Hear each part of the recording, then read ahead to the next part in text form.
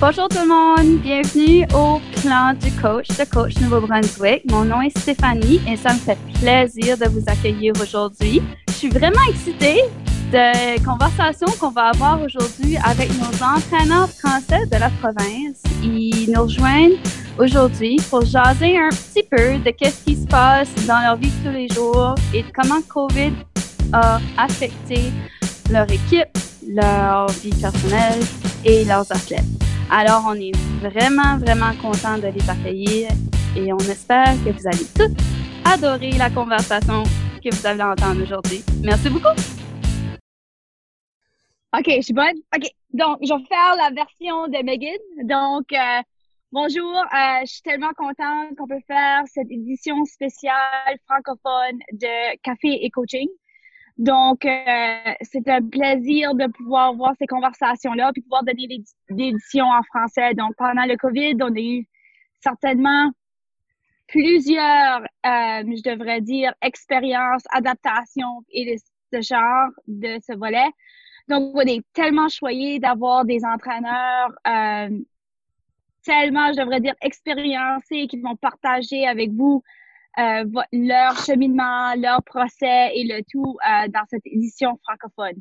Donc, avant qu'on fait le tour de rôle, je vais vous présenter vraiment vite. Mon nom, c'est Manon Ouellette avec Entraîneur Nouveau-Brunswick. Donc, cet enregistrement va certainement être indiqué avec notre Coach's Plan podcast Plan de coach de Entraîneur Nouveau-Brunswick. Et certainement dans l'opportunité de pouvoir l'ouvrir dans le futur, de pouvoir avoir une plus grosse conversation, dialogue avec des entraîneurs communautaires. Donc, j'aimerais vraiment passer, je devrais dire, le microphone à Stéphanie Lebreton. Donc, Stéphanie, c'est, je devrais dire, notre rockstar au microphone qui va pouvoir gérer la conversation et la discussion. Puis Stéphanie, ceux qui la connaissent pas, c'est un entraîneur de natation à plusieurs communautés. Je sais qu'anciennement, elle a coaché avec l'équipe de Sackville. Et présentement, je pense qu'elle gère, elle va me corriger si je l'ai pas bien, mais elle gère le YMCA à Amherst, puis elle demeure à Sackville, Nouveau-Brunswick. Donc, on est chanceux que vous allez voir Stéphanie qui va faire beaucoup la charge, qui va travailler avec Ashley au sujet de comme plusieurs podcasts, tant de coach avec nous aux deux langues. Donc, on est super excités de l'avoir. Donc, Stéphanie, je te passe le microphone, puis après ça, tu préfères, je pense que c'est important de faire le tour de rôle, qui est avec nous cet après-midi. Parfait. Alors, merci. Merci beaucoup, Manon. Oui, justement, mon expérience au niveau des sports a été focusée au niveau de la natation les dernières 10 années. Alors, j'ai offert à Coach Nouveau-Brunswick de me joindre à eux et de continuer les conversations au microphone pour le Coach Podcast. Alors, aujourd'hui, on va toucher sur certains points avec tout ce qu'on a passé à travers dans les derniers mois. On va faire un tour de table pour se présenter. Alors, je vais continuer avec à ma droite. Je pense que ça va être Steve qui va être la prochaine personne. Faire une petite intro. OK, salut. Je suis Steve Leblanc, je suis l'entraîneur-chef d'athlétisme puis cross-country à l'Université de Moncton, puis aussi le directeur de haute performance pour Athlétisme Nouveau-Brunswick. Alors, bonjour tout le monde. Je suis Renée Matt et je suis une entraîneur de natation artistique à Woodstock. Monette. OK, Monette Boudreau-Carroll, puis je suis l'entraîneur de volleyball à l'Université de Moncton, puis en charge de la haute performance sur le côté des femmes avec Volleyball Nouveau-Brunswick. Merci. Luc. Bonjour à tout le monde. Je suis Luc Arsenault, je suis directeur général de la Société des Jeux de l'Acadie. Et dans une vie antérieure, pas si lointaine, j'étais entraîneur national avec Cycliste Canada pendant une quinzaine d'années. Last but not least, Ashley. Ashley Mullany, dirigeant d'éducation des entraîneurs avec Coach Brunswick, and I will be doing a lot of listening today. Merci beaucoup, Ashley. Alors, je vais être honnête, c'est ma première fois avec vous et en faisant avec un épisode. Alors, je vais demander beaucoup à Manon de m'aider au niveau de la direction pour faire sûr qu'à toutes les fois, je m'améliore. Et on a une couple de petites questions, fait que peut-être Manon pourrait prendre le début de la conversation, puis je vais essayer de suivre, puis de mesurer le restant de la conversation de la même qualité.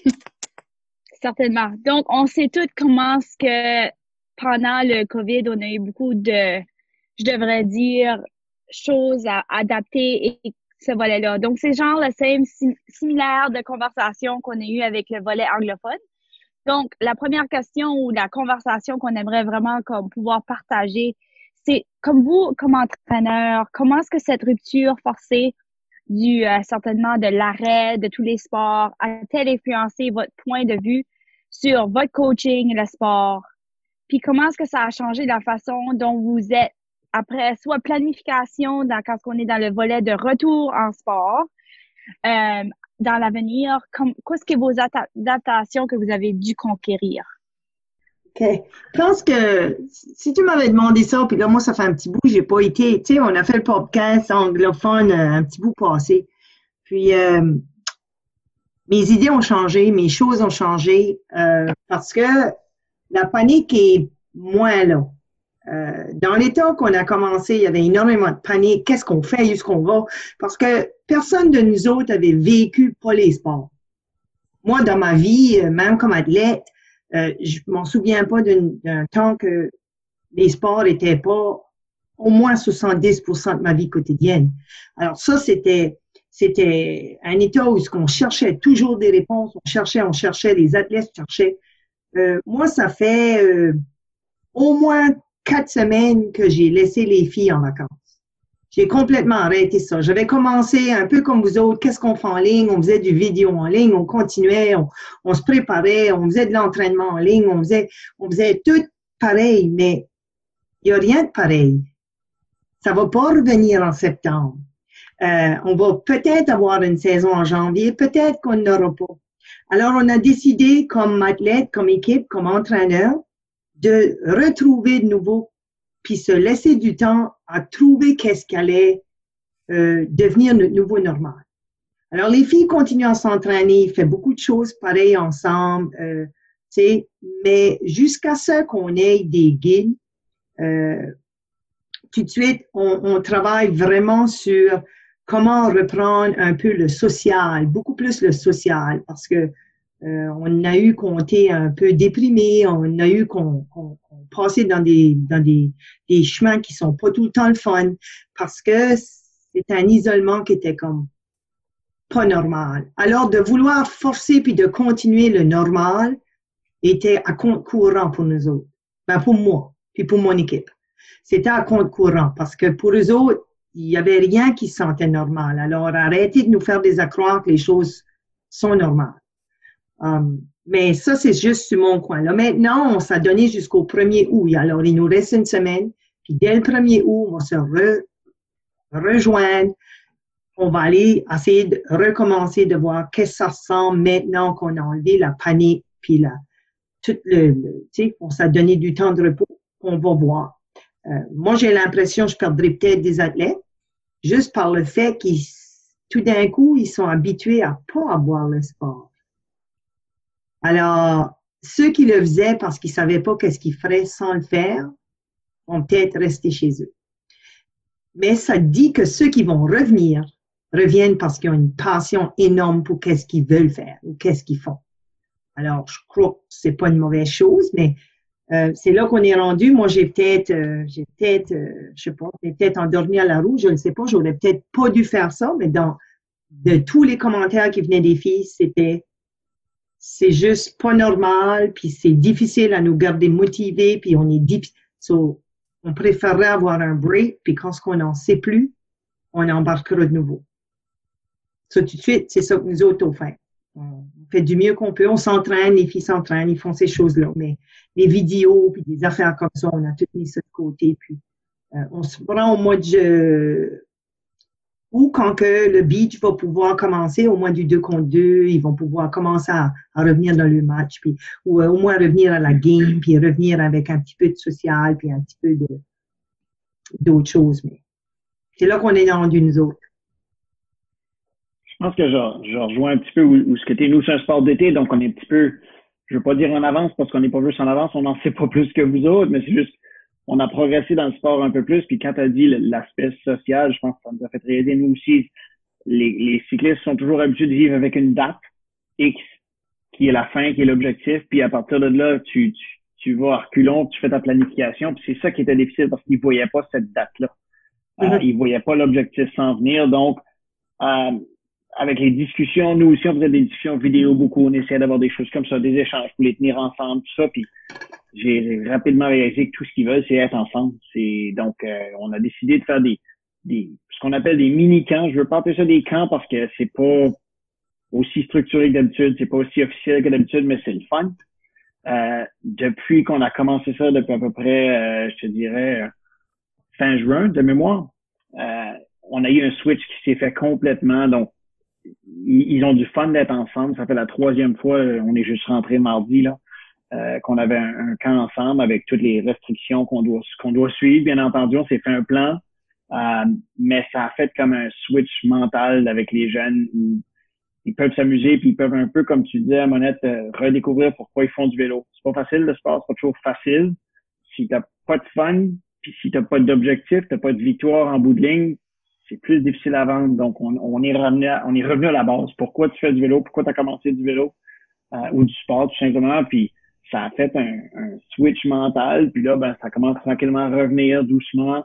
Mais il n'y a pas de pression dans les camps. C'est un peu la grosse adaptation qu'on a fait. On s'amuse.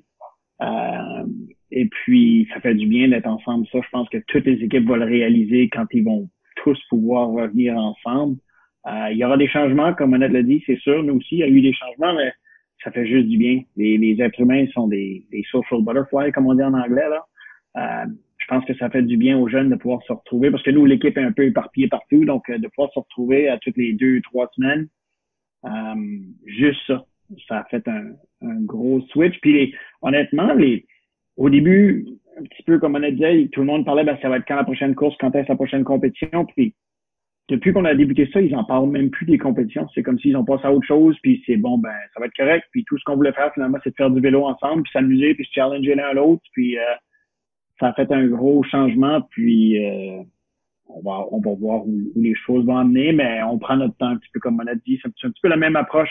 En début, on voulait tous sauver la planète. On est tous des leaders, on est tous des coachs, on est tous des Superman. Puis moi, je pense qu'on a tous réalisé ça, que c'est pas nous qui avons la solution. Il y a personne de cette expérience-là.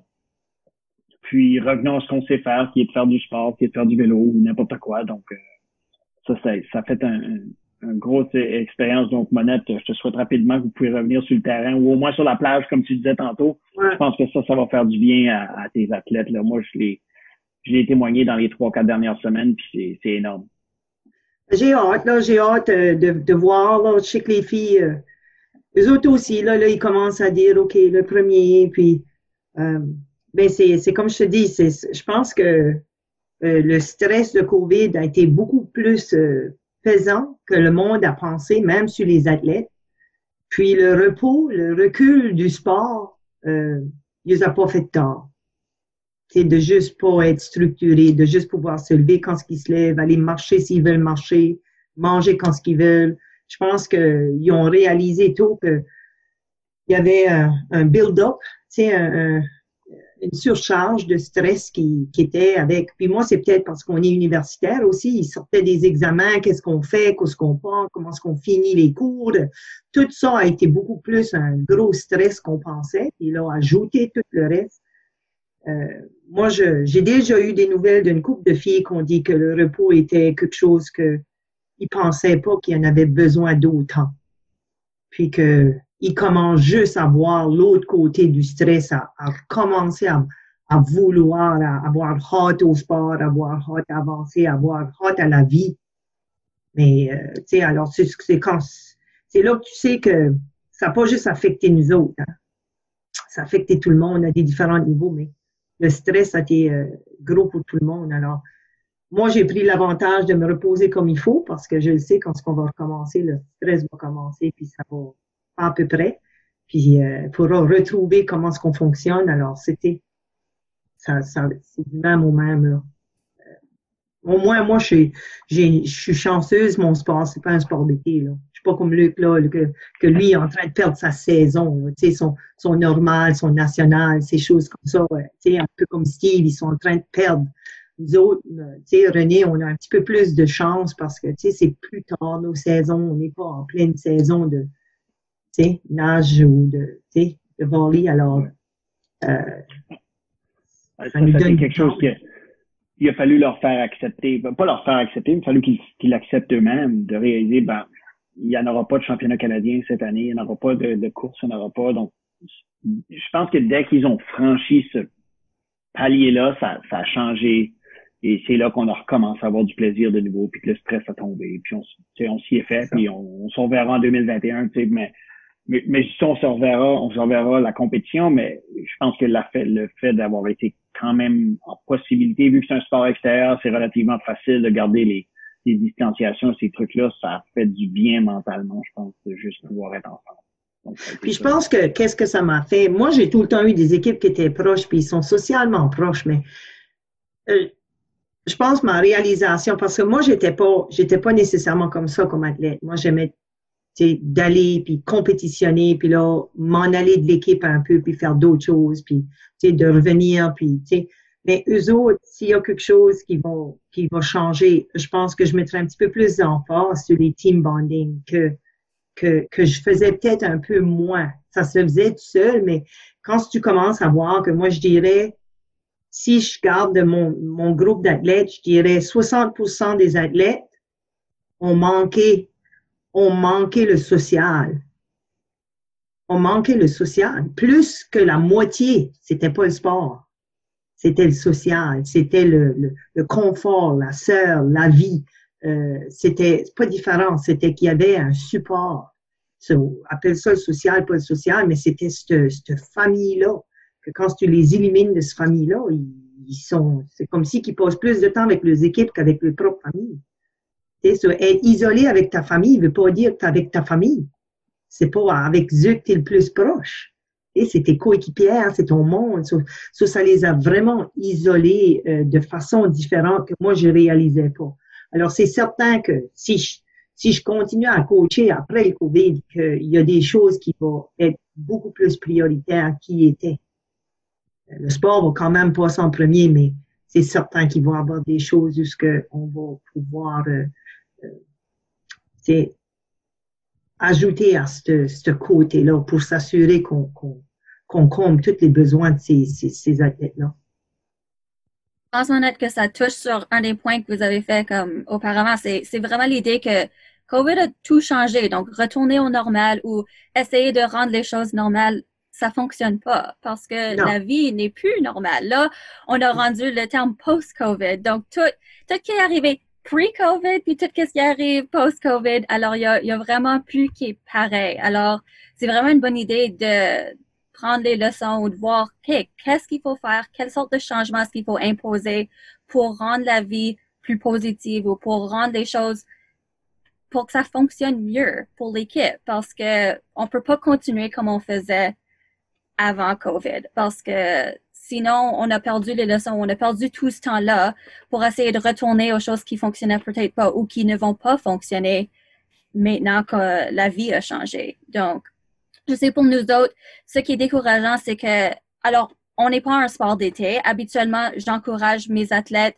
de pratiquer ou de participer dans d'autres sports pendant l'été et je sais que beaucoup ont besoin d'un repos, ils ont besoin de prendre un break, ils ont besoin d'arrêter. Alors, en ce moment, ils ne font rien cet été et c'est correct parce que c'est ça qu'ils ont besoin, sauf que je sais qu'ils socialisent avec des personnes autres que ceux qui font de la natation artistique l'été et que ça les donne une chance de encore s'exprimer d'une différente façon ou de socialiser avec d'autres personnes ou d'apprendre beaucoup à propos d'eux-mêmes et ils n'auront pas la chance de faire ça parce que il y a beaucoup de sports qui ne sont pas encore de retour et même à ça, il y a beaucoup d'athlètes qui veulent pas participer à d'autres sports en ce moment. Ils ont juste besoin d'arrêter ça. Alors, je sais que mes filles prennent une pause et ils vont peut-être retourner à un camp ou quelque chose comme ça au mois d'août, sauf qu'en ce moment, ils font rien et je trouve que il leur manque cette socialisation, il leur manque cette idée de participer avec d'autres personnes ou de pratiquer, avoir une expérience en commun avec quelqu'un d'autre, même si c'est pas une compétition, même si c'est pas un sport, juste socialiser avec quelqu'un face à face et non avec un écran devant eux. C'est vraiment quelque chose d'important, mais c'est difficile d'organiser ça quand vraiment on veut leur donner comme de l'espace, on veut leur donner la chance de se reposer. Et tu veux pas dire, OK, il faut avoir une réunion ou il faut avoir une socialisation comme imposée. Vraiment, de ça, encore, on perd l'idée de laisser ça comme dénouer naturellement. Et c'est vraiment ça que comme une des meilleures choses qui arrivent à la pratique, c'est que c'est pas structuré. Comme on les laisse socialiser et s'il y a un jeu qu'ils aiment, d'abord, on les laisse continuer, même si dans le plan, ça dit, oh non, il faut arrêter à 5 heures. Non, s'ils s'amusent, on les laisse s'amuser. Si ils veulent continuer d'être créatifs, on les laisse. Mais avec la structure maintenant, spécialement avec les protocoles de retour, tout doit être tellement structuré. Il faut vraiment rester comme, OK, comme, restez à vos 2 mètres et mettez vos masques et arrêtez de faire ça. Alors, il y a beaucoup moins d'improvisation maintenant et je trouve que ça, c'est un peu décevant, mais quand même, on apprend, on adapte et on continue. Mais t'as une structure dans toutes les réglementations, mais comme tu dis, je pense que c'est important de laisser l'entraînement ou la pratique ou peu importe plus libre. Plus, je pense que ça a été, tu sais, quelle distance on fait aujourd'hui, c'est pas grave, on verra. On verra selon la météo, on verra selon ci, on verra selon ça, selon plein de facteurs, mais on s'adapte, c'est correct. Donc, on laisse la flexibilité de ce côté-là. Je pense que c'est comme une pendule là, qui revient et qui va, puis c'est comme ça qu'on tient le ballon, je pense. Je pense pour certains athlètes, c'est comme une opportunité de prendre une pause, en certains cas bien méritée, du sport. Puis, pour quelques semaines, pour nous autres, plusieurs semaines, les athlètes ont retrouvé peut-être un équilibre dans leur vie, comme pas mal les athlètes comme vraiment sérieux, comme Monette a dit, c'est 70 ou plus de % de leur vie, c'est la sport. Puis ça donne une opportunité de peut-être retrouver des autres choses à faire, de retrouver comme j'ai dit un équilibre dans la vie pour être un peu plus en balance, I guess, dans leur vie. So, c'est une opportunité au lieu d'une pénalité. C'est plus une opportunité de retrouver un peu la vie. Je pense que ce qui est vraiment intéressant que vous aviez partagé aussi, c'est quand on avait fait l'enregistrement de genre cette conversation en anglais au mois de mai. Les choses ont tellement changé au sujet de l'adaptation, où ce qu'on est présentement et le reste. Donc, le fait que que tellement de choses ont changé, mais l'incertitude continue à bouger. Donc, pour vous, comme dans si que vous aurez comme n'importe quel, comme je devrais dire, comme outil ou genre suggestion à partager avec nos entraîneurs à travers comme la province dans ce volet des incertitudes, surtout avec la conversation de plusieurs entraîneurs ou plusieurs jeunes qui disent on va avoir une deuxième phase ou on devrait pas s'impliquer parce que ça s'en vient, comme surtout avec les sports, comme qu'est-ce que vous pourrez comme leur suggérer en adaptation pour leur donner comme n'importe quoi pour qu'ils se sentent un petit peu comme, je sais pas, pour leur aider avec leur boîte à outils, je devrais dire. Je pense que dans mon côté, en tout cas, le gros mot qui a été, c'est de s'adapter, être adaptable ou d'être capable de se tourner de bord sur un dizaine, comme on dit des fois en bon français.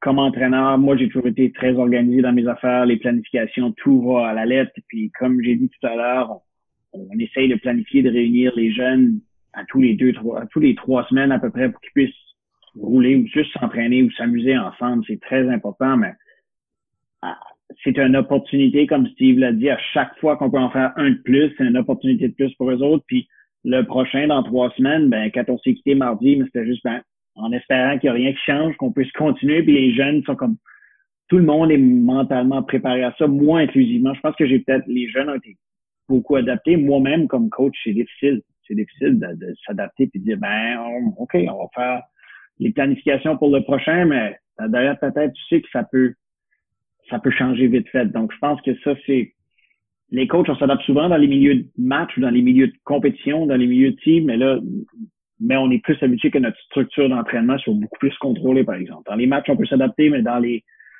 entraînements, on peut contrôler beaucoup plus. Mais là, on a beaucoup moins, j'aime pas dire contrôle, mais on a beaucoup moins de structure, je devrais dire, au lieu. Mais c'est correct. Comme les autres disaient, tu sais, ça les laisse penser à autre chose, ça les laisse avoir un sport, un ballon entre le sport et la vie. J'en ai qui ont découvert du hiking, puis vivre dans la forêt, puis des trucs comme ça, puis c'est correct. Ils ont besoin de ça à 18, 19, 20 ans. Puis ça fait des choses, des conversations beaucoup plus intéressantes les prochaines fois qu'on se voit, parce qu'on parle pas juste de vélo, justement, on parle de d'autres choses, puis ça, c'est intéressant. Donc, quand Monette disait qu'elle voudrait ajouter ça à son programme, dans le futur, je l'encourage énormément. Ça se fait par défaut chez nous. Je dis pas que je l'ai fait, mais ça se fait par défaut, puis ils ont des discussions sur différentes affaires, puis c'est le fun, ça change le beat, puis, mais comme coach, comme adaptation, comme conseil, c'est ça que je devrais dire, comme, soyez prêt à être flexible. Même, je devrais même pas dire soyez flexible, soyez juste prêt à être flexible, parce que on l'a appris, là. Du mois de mai à aujourd'hui, c'est absolument pas le même monde. Je dirais même que du 15 juin à aujourd'hui, c'est même pas la même chose un mois plus tard. Donc, ça change tellement vite qu'il faut être prêt à s'adapter, puis être flexible, puis avoir un plan A, un plan B, puis un plan C. Là. Donc, ça, je pense que c'est intéressant. Pas nécessairement intéressant, mais on s'y adapte, puis ça devient un nouveau challenge. Yeah. Pour moi, comme entraîneur, j'ai besoin de changer mon façon d'entraîner ou de comment je pense l'entraînement. Puis j'ai réexaminé peut-être les éléments qui sont importants dans mes programmes d'entraînement. So, j'ai changé un peu qu'est-ce qu'on fait, puis comment l'en faire. Puis quand on a fait, comme j'ai dit, la core and training, quand on était toute seule, j'ai changé l'approche d'avoir un peu plus comme une menu pour les athlètes de choisir des workouts au lieu d'avoir un plan spécifique qui dit tu as besoin de faire ça, comme A, B, C. C'est voici des choix. Je veux que tu fasses, si tu as le temps de faire 2 workouts comme ça, puis 3 comme ça par semaine, c'est parfait, mais choisir l'un qui marche pour toi. Puis j'ai créé actuellement comme une menu pour les athlètes, puis de donner un peu de flexibilité. Puis si ça arrive qu'on a besoin de faire un autre bout de core and training, j'ai déjà le menu en place pour être flexible pour les workouts. So c'est juste pour moi de penser un peu de comment on entraîne, puis de comment on peut changer ça, puis faire comme Luc a dit, comme plus flexible pour comment les athlètes pour s'entraîner, si c'est tout seul ou des petits groupes ou whatever, ben la façon qu'ils peuvent faire des workouts, c'est pas aussi, comme je dis, pas A, B, C, c'est peut-être prendre le choix de quelque chose à faire. Voici les recommandations pour le faire. Moi, si j'ai bien compris ta question, là, parce que tu dis c'est dans de l'incertitude, là, puis qu'il y a des athlètes il va y avoir une deuxième vague, je m'implique pas. Moi, s'il fallait que je donne un petit peu d'avis aux entraîneurs, surtout ceux qui sont pas sur des comités qui vont faire des retours au jeu ou des comités où il faut qu'ils essayent d'inventer la roue, c'est d'être informé, c'est de s'informer puis de laisser ces gens-là vous donner les réponses. Puis s'ils les ont pas, attendez. Soyez patients. Créer un environnement sécure pour ces athlètes-là, les parents. Puis si tu es tout le temps en train de changer tes affaires, puis de faire de la devinette, puis de dire non, on est bien, non, on n'est pas bien, ça va jamais marcher. Les athlètes ne reviendront jamais parce que faut s'avouer, puis faut accepter que tout le monde ne voit pas le COVID de la même façon. Il y a des gens qui en ont une peur bleue. Il y a des gens qui pensent, c'est pas grave. Il y a des gens qui... Alors, toute cette réalité-là fait que si vous voulez que vos sports attirent de nouveau des athlètes, il faut que, pas seulement l'enfant, parce que l'enfant, eux autres, ils iraient n'importe où. Le jeune, il irait n'importe où. Il faut que les parents, les grands-parents, pour tout le monde soit au courant de qu'est-ce qui se passe. Puis moi, ben, c'est bien beau. C'est vrai que c'est difficile parce que je suis sur quelques comités pour faire des retours. Puis, tu sais, il faut que tu penses, puis c'est stressant parce que tu veux pas faire d'erreur, puis tu veux pas mettre personne dans des situations qui sont pas sécuritaires. Mais moi, je dis à ces entraîneurs-là, ceux qui sont pas sur ces comités-là, vraiment, ils ont une vie un petit peu plus facile que nous autres. Parce qu'ils ont juste qu'à attendre. Attends, ça va être là, tu vas l'appliquer, crée un environnement sécur, affiche qu'est-ce que vous allez faire, affiche vos protocoles, affichez tout ça. Puis, une fois qu'il est là, accepte les athlètes qui veulent venir, puis il y en a qui viendront peut-être une fois par semaine, 2 fois par semaine, il y en a qui viendront pas encore avant que tout le monde y ait été au moins 3 semaines, puis personne n'est malade, OK, ben là, peut-être bien géré. Tu sais, ça va être un retour au jeu indépendamment de qu'est-ce qu'on met comme règlement qui va être très, très, très différent. Puis, faut être prêt à coacher, faire de l'entraînement avec tous ces jeunes-là. Ceux qui restent à la maison, et on peut pas y fermer la porte, on peut pas dire, ah, mais si vous êtes pas là, vous pouvez plus faire partie de l'équipe, vous allez manquer des parties, vous allez manquer des choses.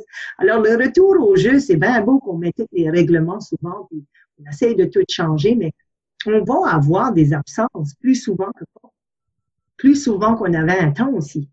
Sitôt qu'ils ont un petit oh, personne ne peut aller à la pratique.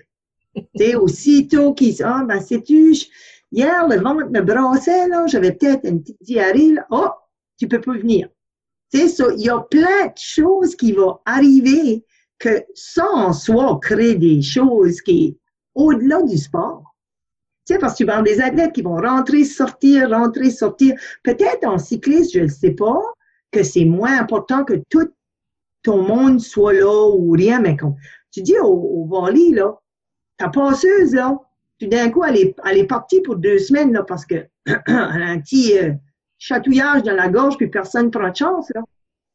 Il y a de l'adaptation à faire, puis ça va rien être autre que comment est-ce qu'on va s'organiser, et puis qu'est-ce qui arrive si tout d'un coup, tu en as 3-4, puis là, tout le monde a peur. Une qui sort, moi, j'ai été à la toilette en même temps qu'elle, ou j'ai passé, ou j'ai venu dans l'auto avec elle.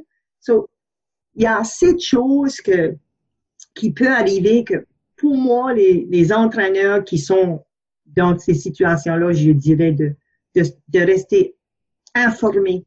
Puis même si, comme Luc dit, qu'est-ce qu'on était le 15 de juin, c'est comme un monde de où est-ce qu'on est le 23 juillet. Alors, tu sais, de tous les jours, d'être vigilant, d'aller voir, de s'informer, puis tous les ajustements qu'ils ont besoin de faire, c'est de créer un environnement sécuritaire, ouvert et sans critique. Tu sais, et sans force. Ben, si tu viens pas à la pratique, ben, tu peux pas être parti, tu sais, sans rien comme ça, de juste être là, puis une fois là, ben, testez votre NCCP. Si tu as 4 personnes à ta pratique, OK, ben, et tant que le petit hamster commence à courir, puis qu'est-ce que tu vas faire pour t'assurer qu'ils apprennent, puis qu'ils vont, puis qu'ils avancent, puis qu'ils s'en vont à la maison, puis disent, sais-tu, c'était encore de la fun aujourd'hui, j'ai beaucoup appris. Puis si tu en as 10, ben, c'est la même chose, mais cette ouverture-là d'esprit pour jusqu'à ce qu'on ait un vaccin, il n'y a rien qui va être normal. Tout va être de façon d'adaptation, pas seulement dans le sport, mais dans la mentalité envers le COVID, la mentalité, juste tout. C'est au-delà du sport. Une bonne suggestion ou un bon conseil, c'est aussi essayer de rester dans le moment présent. Comme c'est une des choses où habituellement on est dirigé par les objectifs ou qu'est-ce qui va se passer dans comme quelques semaines.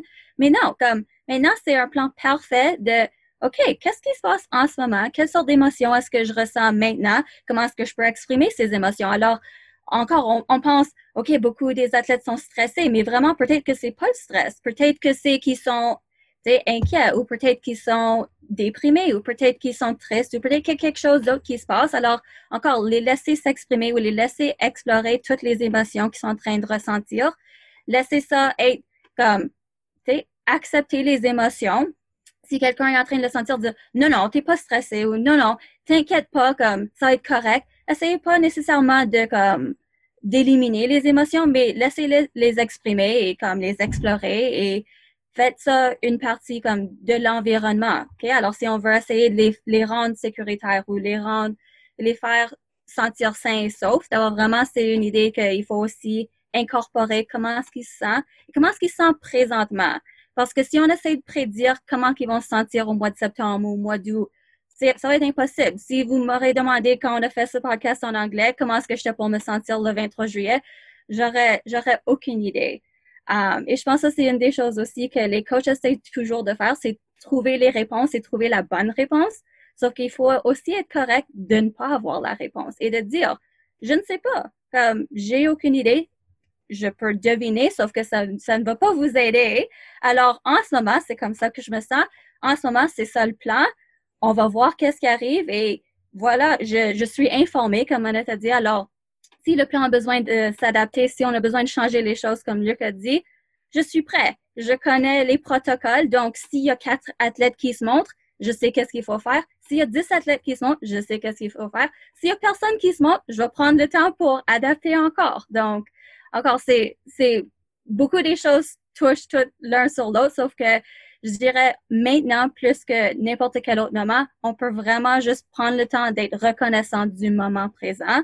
Et ça serait probablement le meilleur outil parce que ça prend du temps à développer ça. Nos pensées veulent souvent aller à qu'est-ce qui est arrivé dans le passé ou qu'est-ce qui va se passer dans le futur. Mais d'essayer de se diriger vers le moment présent, ça prend du temps. Alors, on devrait utiliser le temps qu'on a maintenant pour essayer de pratiquer cet outil-là et de développer ça. Je pense que comme tu dis, le moment présent, you beat me to it, là. J'y pensais justement, puis c'est important parce que dans le sport, je pense qu'on n'est pas assez, ça c'est une chose que j'ai réalisé, on n'est pas assez présent. On est toujours, comme tu disais, dans le passé pour réparer les erreurs qu'on a fait hier ou dans l'avenir parce que dans 2 mois, il y a le championnat canadien ou il y a peu importe la compétition, le niveau, c'est pas grave, tout le monde tente de la même façon. Mais comment souvent on pense à aujourd'hui, ce qui se passe tout de suite, amusons-nous, on est dehors, on est ici, on est là.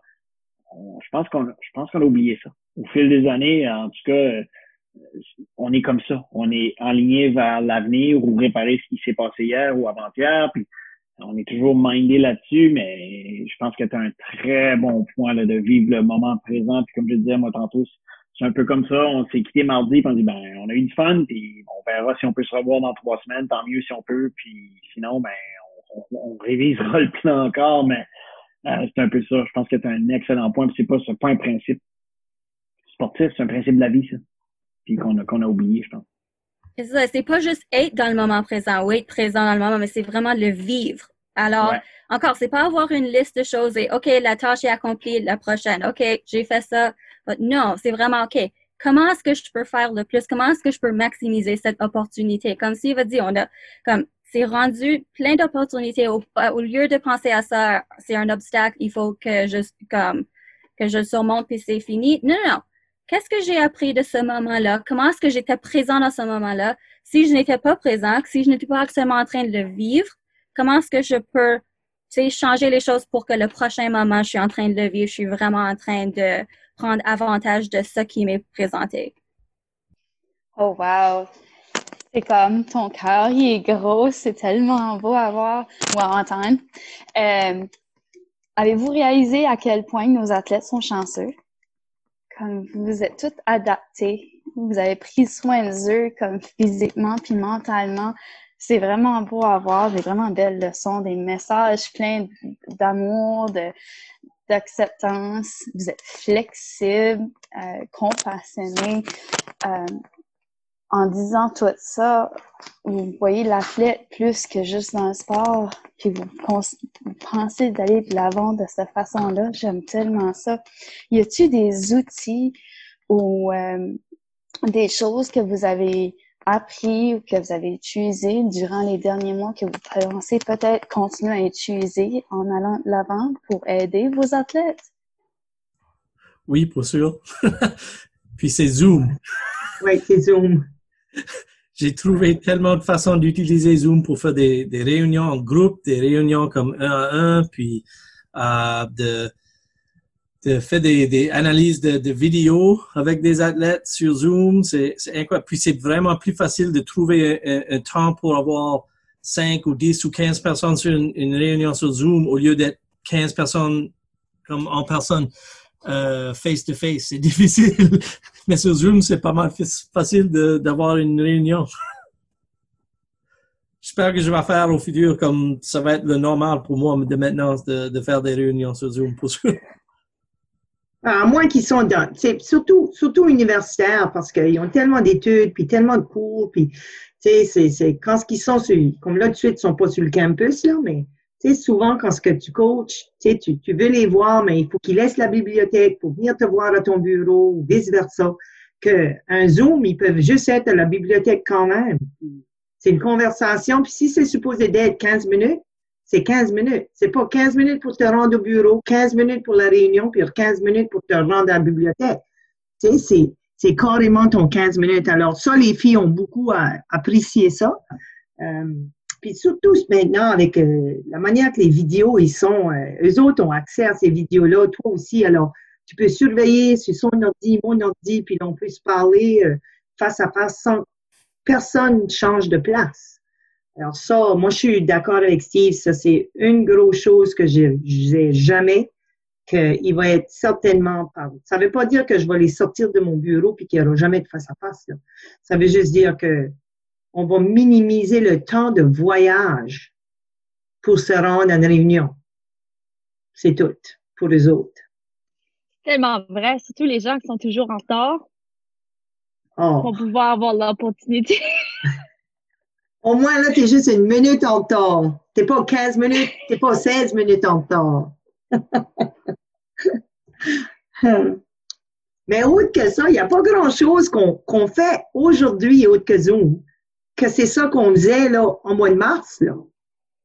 Tu sais, quand tu y penses, là, qu'est-ce que vous faites avec vos athlètes tout de suite comparé à qu'est-ce qu'on faisait au début du COVID, là, c'est plus pareil. Là. La seule chose qui reste pareil, c'est quand même la communication en ligne. C'est le face-to-face Zoom, là. Le reste, il n'y a pas trop. Tu sais, ça vient tout au même, qui s'entraînent à la maison ou individuellement, tu vas communiquer avec eux autres. C'est la communication que moi, je trouve qu'a changé beaucoup. Et je pense que c'est une des choses qui est la plus importante, c'est comment est-ce qu'on reste en contact ou comment est-ce qu'on continue de communiquer les messages importants aux familles. Alors, je sais comme nous autres, habituellement au début de la saison, quand on fait l'enregistrement, on va envoyer comme une fiche à la maison. Ils nous donnent le numéro de téléphone, le courriel, les choses comme ça. Ils nous disent la méthode comme de préférence pour la communication. Et là, on va ajouter Zoom parce que je suis certaine qu'il y a des parents ils vont préférer avoir une conversation chez eux, sauf que quand même face à face où ils peuvent voir ou interagir avec le monde et quand même lire les expressions ou quand même avoir un peu plus une situation réelle. Alors, vraiment, c'est comment est-ce qu'on va garder le monde informé, comment est-ce qu'on va continuer de communiquer de façon importante ou les messages qui sont importants parce que je trouve dans cette période ici, ça c'est qu'est-ce qui a été le plus important, c'est OK, si on a de l'information, comment est-ce qu'on le communique vite, mais comment est-ce qu'on s'informe ou comment est-ce qu'on on sait que le message a actuellement été livré, a actuellement été entendu et compris. Ça va être difficile maintenant avec Safe Sport de travailler avec Zoom, avec des mineurs. Ça sera probablement très difficile. Universitaire, c'est tous des adultes, alors c'est différent, c'est pas les mêmes règlements. Ben, c'est les mêmes règlements, mais pas les mêmes, tu sais, quand même. Là. Mais je sais pas comment est-ce qu'on continuerait avec Zoom si qu'on avait une équipe de 14 ans ou une équipe de 13 ans et moins. Là. Comment est-ce qu'on pourrait continuer à faire de l'individuel par Zoom? Je suis sûre que en avançant, il y a quelqu'un qui va commencer à mettre un protocole en place, puis comment qu'on peut guider les entraîneurs à utiliser Zoom de façon efficace, mais de protéger les athlètes aussi. Là. Ils vont peut-être nous empêcher d'avoir le vidéo, on aura peut-être juste l'audio, je ne sais pas, j'ai aucune idée, mais c'est certain que nous autres, on en discute déjà là, avec Volleyball Canada, puis avec plein d'autres associations où ce qu'on essaie de penser Parce que moi, j'en suis une qui veut garder le Zoom. Il faut rentrer dans le safe sport. Là, vous le savez, là, safe sport, ça devient quelque chose qui est, ça s'en va pas, là. Ça va rester safe sport, là. Ça va venir encore plus, là. Alors, tu sais, puis comment est-ce qu'on dit ça, là? La théorie de deux, là. C'est difficile, là, avec Zoom, là, d'avoir, tu sais, faire du 1 sur 1 avec d'autres athlètes, mais quand même, je pense que c'est certain qu'il y a quelqu'un qui va développer des règlements et des guidelines un peu, là, pour le Zoom. T'as tellement touché bien, là, en réalité, parce qu'ils ont développé un guide virtuel, certainement, mais comme qu'on continue, puis les choses, puis toucher les mineurs, Manette, tu l'as tellement dit, comme, j'en suis certaine que d'autres protocoles vont se faire développer pour différentes méthodes de communication qu'on après utiliser dans notre niveau normal. Donc, oui, j'en suis certaine que comme le niveau normal, cet aspect technologie va nous garder, va nous suivre de ce volet. Comme même Ashley peut l'attester avec moi. Donc, nous, au sujet de la livraison du PNCE, on utilise Adobe Connect avec l'Association canadienne des entraîneurs. Ils sont déjà évalués. C'est-tu la bonne façon de faire les choses? Le centre d'avancement pour les femmes, les autres ont été sur Zoom. Donc, il y a assez de développement qui se fait, surtout dans l'aspect technologie, pour voir quoi est la meilleure plateforme pour toucher certains éléments de ce qu'on a besoin pour pouvoir se bouger l'aiguille ou être un petit peu plus comme qu'est-ce que les jeunes ont besoin aussi. De travailler des deux façons, c'est tellement important. So, je suis comme, en tout cas, je sais que ça va se produire puis ça va continuer parce que l'évaluation va juste continuer à grandir puis grandir. Je suis juste dans ce mindset-là un peu parce qu'on était en train de mettre des règlements quelque part puis vous savez, comme tout le monde d'autre, tu passes 10 minutes à mettre un règlement en place puis 4 heures à discuter comment est-ce que les entraîneurs vont le contourner. C'est ça ta conversation. Tu as une réunion de 5 heures, puis c'est ça ta conversation. 10 minutes, tu dis, ça c'est le règlement. OK. Comment ceux qui veulent le contourner? Mais c'est ça je pensais. Comme là, tout de suite, on est tous là, on a toutes des bonnes intentions, puis jamais de nous autres l'utiliserait de façon négative. Alors, on dit, oh, Zoom, mais ma tête tout de suite a dit, OK, c'est sûr, hein? Passons l'autre période de temps à discuter comment est-ce qu'il y a des gens qui pourraient abuser de la situation. C'est pour ça que je suis convaincue qu'il y a quelqu'un qui va mettre des règlements puis qui va nous permettre de continuer cette communication parce que pour moi, elle marche bien, puis elle a ouvert beaucoup de portes, puis ça coupe beaucoup de temps, puis c'est great. Bon, je sais pas comment ça va être, je sais pas s'il faudrait qu'il y ait un recording en quelque part. Je sais pas quoi ce qu'ils vont faire, mais ils vont faire de quoi. C'est terrible à penser que c'est comme ça qu'il faut qu'on pense aussi. Faire sûr que tous les points sur les I sont là, toutes les barres sur les T sont indiquées. Comme c'est vraiment dommage qu'on ait rendu à ce point-là. Là.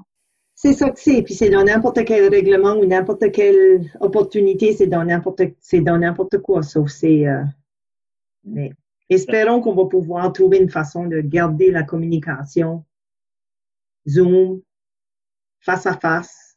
C'est pas pareil comme être en personne, mais quand même, c'est mieux que juste être sur un téléphone ou pas se voir.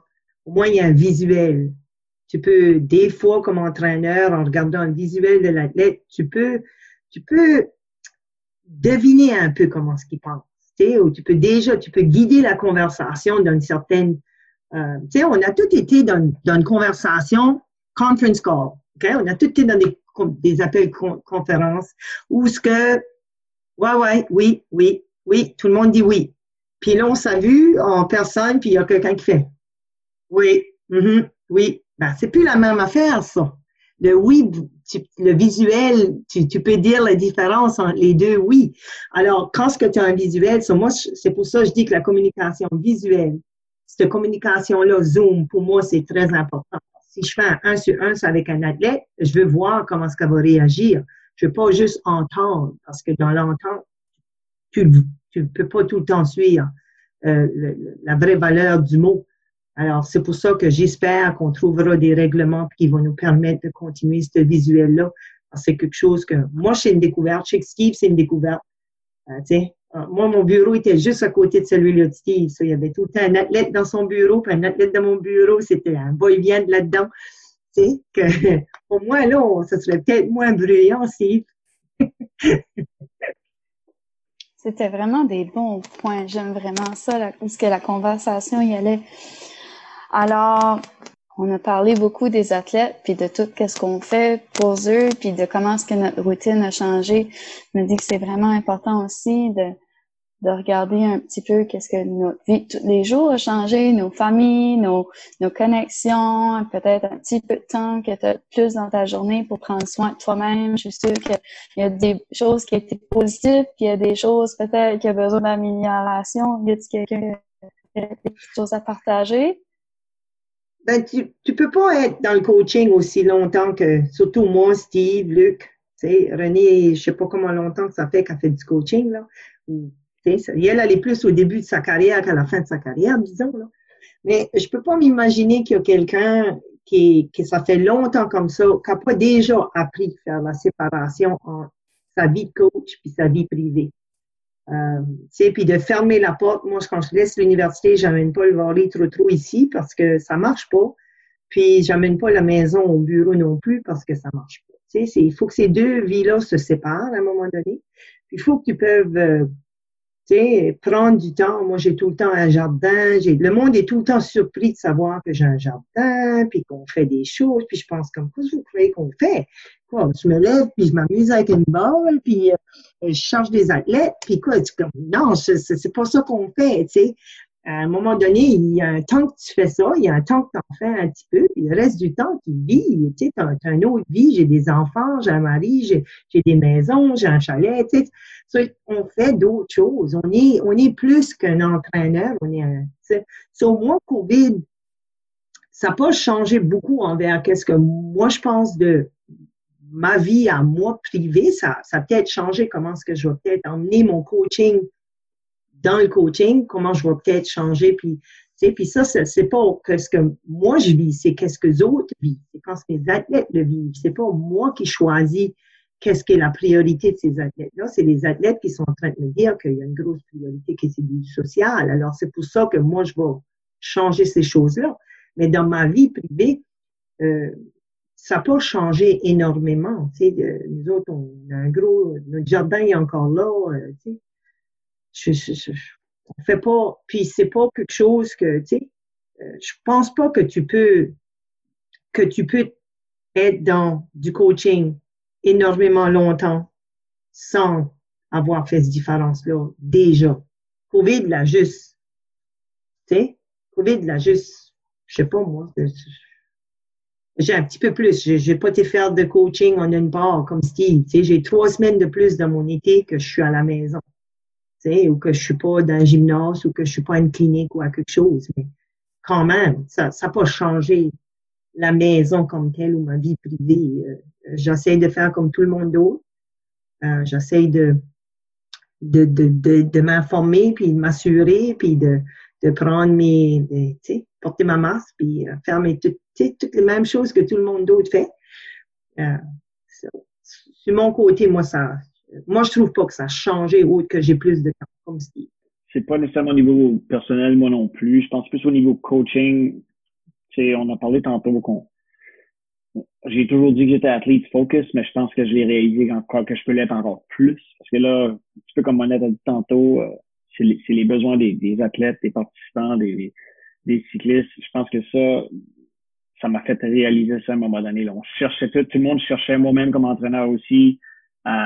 Je faisais même venir dans nos conférences Zoom qu'on parlait, je faisais venir des athlètes professionnels pour parler aux jeunes qui disaient, regarde, eux aussi, ils passent à travers les mêmes questionnements qu'on se questionne tout aujourd'hui. Puis, je me disais que tout ça, puis je me disais, c'est pas moi, c'est pas le coach qui ont besoin d'entendre parler, ils ont juste besoin d'entendre parler de quelqu'un d'autre. Donc, c'était leur besoin à eux, c'était pas mon besoin. Moi, je peux focuser, j'avais assez d'expérience pour focuser sur moi-même, mais les jeunes de 18-19 ans, ça a été difficile pour eux. Je pense, toute cette période-là. Puis c'est encore difficile, pas fini. C'est ça le pire, il y a beaucoup de points d'interrogation. Eux, ils débutent seulement leur vie, puis ils sont prêts à foncer, ils sont prêts, que ce soit dans le sport ou dans leur vie, ils sont prêts à foncer, mais là, c'est juste comme, on fonce où? Parce que l'université a plus lieu, mais par correspondance, etc. Tu sais, mon sport existe, mais il n'y a plus de compétition. Pour eux, c'est des changements énormes. Donc, comme je dis, pendant toute ma carrière, j'ai toujours dit que j'étais athlete focus, coach driven, mais j'ai peut-être réalisé que je pouvais l'être encore plus de mon côté coaching, de focuser sur leurs besoins, puis vraiment de porter attention des fois parce que quand ils regardent un entraîneur, des fois, ils regardent plus qu'un ami, des fois, ils regardent une référence, ils regardent des choses comme ça, puis je pense que ça a été important, ce virage-là, puis ça continue de l'être. Je pense pour moi, alors, pour changer un peu le sujet, mais une des grosses leçons que j'ai apprises, c'est que quand que le COVID a frappé et que tout le monde t'a pris chez eux, là, il y a eu beaucoup de cours ou beaucoup de webinaires, des choses comme ça qui ont été bougées en ligne. Et quand on continue, une des choses qui est super importante, c'est de mettre une pause ou de laisser du temps entre toutes les conférences ou entre tous les cours ou entre toutes les choses que tu fais parce que, comme Steve et Monette disaient, alors là, c'est fantastique, comme tu n'as pas besoin de voyager, alors, mais ce 15 minutes où je voyageais comme de la bibliothèque à mon bureau et choses comme ça, j'avais besoin de ce temps-là pour penser ou de réfléchir à ce qui vient de se passer ou juste pour avoir du temps pour moi. Mais là, je passe d'une réunion à l'autre parce que j'ai pas besoin de voyager, j'ai pas besoin du temps. Mais je mets plus de choses dans une journée et c'est tout à travers un écran. Donc, c'est comme, il y a tellement de choses mais j'ai besoin de prendre, 10-15 minutes entre des choses, soit pour manger ou pour boire ou pour, juste prendre du temps personnel. Mais ça, c'est une des choses. Alors, quand on continue, c'est vraiment de prendre le temps entre les événements pour vraiment réfléchir ou penser aux choses ou de ne pas essayer de mettre trop de choses dans une journée juste parce que l'opportunité est là. Alors, c'est de la même façon que je ne veux pas que les athlètes, juste parce que le sport qui retournent 7 jours par semaine et qui participent aux pratiques à 100% parce que tout comme c'est mauvais pour les entraîneurs de trop s'investir dans les pratiques ou dans le sport, il faut aussi prendre ce temps pour nous autres pour mettre des pauses ou des imposer. C'est là que tu vois Corinne au début de sa carrière, puis nous autres, on est à la fin de notre carrière. Ça fait quand même 15 ans que j'entraîne, que je suis coach. Parce que je passe pas la journée sur des conférences professionnelles. So, hats off to you, René. You're doing a great job, but c'est quelque chose que je pourrais pas faire. Je l'aurais fait comme probablement, je sais pas, quand j'étais pas mal plus jeune, là. Mais là, tout de suite, je peux juste pas. Je suis comme zoomed out un petit peu. Puis, j'en fais peut-être 2 par semaine, puis après ça, je donne. So, je sais pas comment je pourrais le faire. Puis, c'est de valeur parce que tu as raison, ils sont là, c'est disponible pour la première fois. Tu sais, on peut aller en chercher partout, puis c'est pas seulement des entraîneurs de par chez nous. Souvent, on fait du NCCP, puis c'est tout le temps les mêmes entraîneurs, tout le temps le même monde qu'on entend parler. Pour la première fois, on peut entendre parler le gars du Ouest, là. Parce que, ou le gars du Québec, ou la fille d'Ontario, ou la personne du Nouveau-Brunswick qu'on veut entendre, ça fait pas de différence. Mais on peut. Je peux juste pas me motiver à aller le chercher. Je sais pas pourquoi, là. J'en fais 2, puis après ça, je dis OK, comme là. Non. Alors, un des avantages, c'est que beaucoup de ces conférences ou beaucoup de ces cours sont enregistrés. Alors, si tu peux pas y aller là, alors c'est ça, une des choses que j'ai appris, c'est que j'envoie juste un courriel à quelqu'un et il m'envoie l'enregistrement. Alors, j'ai pas besoin d'être là à 1h du matin parce que en Colombie-Britannique, il y a actuellement juste 7h le soir, mais il m'envoie la vidéo et je prends 15 minutes, je regarde, ensuite je fais une pause et je m'en vais, je vais dehors, je vais passer du temps dans le soleil. Ensuite, je reviens et quand je suis prête mais ça, c'est une des choses que j'espère qu'il continue, c'est d'avoir ces opportunités-là pour les entraîneurs, d'avoir quelqu'un ou comme d'écouter des présentations du monde autre que ceux qui écoutent tout le temps. Ouais. Mais encore, envoyer les enregistrements, donc les entraîneurs peuvent l'écouter dans le temps qui leur convient. Bien, évidemment, aussitôt que les choses vont revenir plus comment est-ce qu'on dirait ça, plus structuré. Les gens qui ont le temps maintenant de faire ces conférences-là n'auront pas le temps de le faire parce qu'ils vont retourner à leurs emplois normaux. Alors, c'est génial si c'est tout enregistré puis que tu peux les avoir à n'importe quel temps. Ce serait le fun qu'on saurait où on peut aller les chercher, là, mais Manon, as-tu ça? Oui, on pourrait certainement contribuer ou collaborer une banque de données pour pouvoir partager avec ça. Puis Moi, je crois que ça serait excellent. Ça serait parfait parce que c'est certain. Moi, je recommanderais jamais à personne d'aller chercher plus que 2 à 3, même 4 dans une semaine, là, une par jour, là. Tu sais, tu as plein d'informations, tu sais, avant que tu l'aies de processer un petit peu. Mais si tu l'avais, cette banque-là, sur comme vidéo ou comme n'importe quoi, là, à un moment donné, tu peux aller le ramasser n'importe quand tu l'as besoin. Même quand tu as une question par rapport à le thème du sujet ou le sujet, tu peux aller voir, puis d'autres gens, tu sais. Pour moi, une des les meilleures choses, c'est que ma femme travaille ici à la maison aussi. Donc, on est ici tout le jour, puis on déjeune ensemble chaque journée, puis ma garçon ici, c'est pas mal beaucoup de temps que d'habitude on est dans les différentes places. C'est juste, c'est vraiment facile d'être ensemble. Des personnes qui disent, oh, je suis tellement fatigué de ma famille, c'est pas moi. C'est comme, oh, j'ai une famille, je peux être ici chaque jour pour toute la journée, puis on travaille, mais on est ici pour, si c'est quelque chose de drôle, je peux juste monter les escaliers puis dire, hey, qu'est-ce qui arrive? Oh my God, c'est incroyable, blah, blah, blah. C'est vraiment plus facile pour moi parce qu'on est tous ici à la maison. C'est une joie. La chose, c'est comment tu vas essayer de pouvoir garder ça un peu dans ta vie, Steve. Comment tu vas faire tes choix dans l'avenir de qu'est-ce que tu vas choisir de participer ou choisir de faire parce que t'es plus, le vouloir d'être partie de ta famille n'existe pas, là. Le vouloir être avec ta famille est plus grand que le vouloir de peut-être faire une autre compétition. Tu sais, à un moment donné, tu vas te trouver un juste milieu de comment tu vas pouvoir faire tes choix, disons, professionnels pour t'assurer que tu as encore cette flexibilité-là un petit peu. Yeah, pour sûr. Puis probablement ma femme va travailler à la maison pour plusieurs mois. Non? Anyway, ouais. Ça va être plus facile pour le faire, but yeah, c'est juste différent d'être ici. C'était vraiment touchant actuellement, là. Comme vraiment, là, c'est un bon partage. On apprécie vraiment là, que vous aviez pris votre temps en ce jeudi après-midi qui était censé je pense, mouiller à verse, puis qui fait tellement beau. Donc, c'est vraiment super cool. Comme je pense que j'aime de ces conversations ici, c'est que certainement, des fois, il y a des après-midi ou des matins où on peut parler pour comme au-dessus de 3 heures, puis on est tellement conscient, on apprécie votre temps. Puis certainement votre partage avec les entraîneurs à travers comme la province, c'est tellement comme important puis apprécie vraiment là. Comme moi, je l'apprécie. Donc, j'en suis certaine que les gens aussi vont l'apprécier absolument.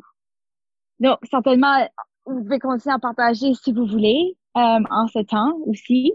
Mais moi, personnellement, au sujet d'entraîneur Nouveau-Brunswick et Ashley, j'aimerais vraiment vous remercier pour votre temps, puis de votre partage et votre honnêteté. Je pense que c'est vraiment, qu'est-ce qui est vraiment cool de vous, c'est juste le fait que vous êtes comme, tu sais, en anglais, on dirait genuine, tu sais, vous êtes tellement comme, vous voulez le partager, mais vous êtes honnête, puis ça vient un gros cœur. So, un gros merci. Puis à la fin de ceci, on va peut-être devenir comme, tu sais, des jongleurs ou quoi que ce soit, mais je pense que c'est vraiment important de pouvoir savoir comme nos négociables, nos non négociables, puis trouver quoi ce qui est vraiment comme important pour chacun d'entre nous. Puis je pense des fois c'est que nous comme entraîneurs, des fois on devient trop dur sur nous-mêmes, comme on veut tout faire pour pouvoir tout plaire tout le monde, nos athlètes, notre famille, notre carrière et ce voilà-là. Mais je pense que comme je sais que le COVID m'a appris à moi-même, c'est l'importance de faire sûr que je suis comme concret à mes valeurs, concret à ce que je dis que je vais faire, puis le faire, puis faire sûr que comme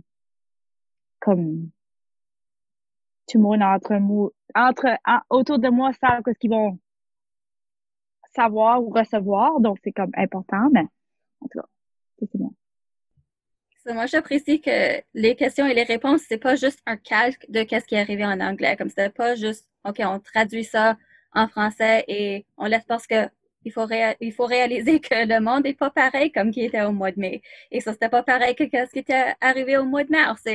Les choses vont continuer de changer. Alors, c'est bon d'avoir des ressources en français parce que on vit quand même dans une province bilingue.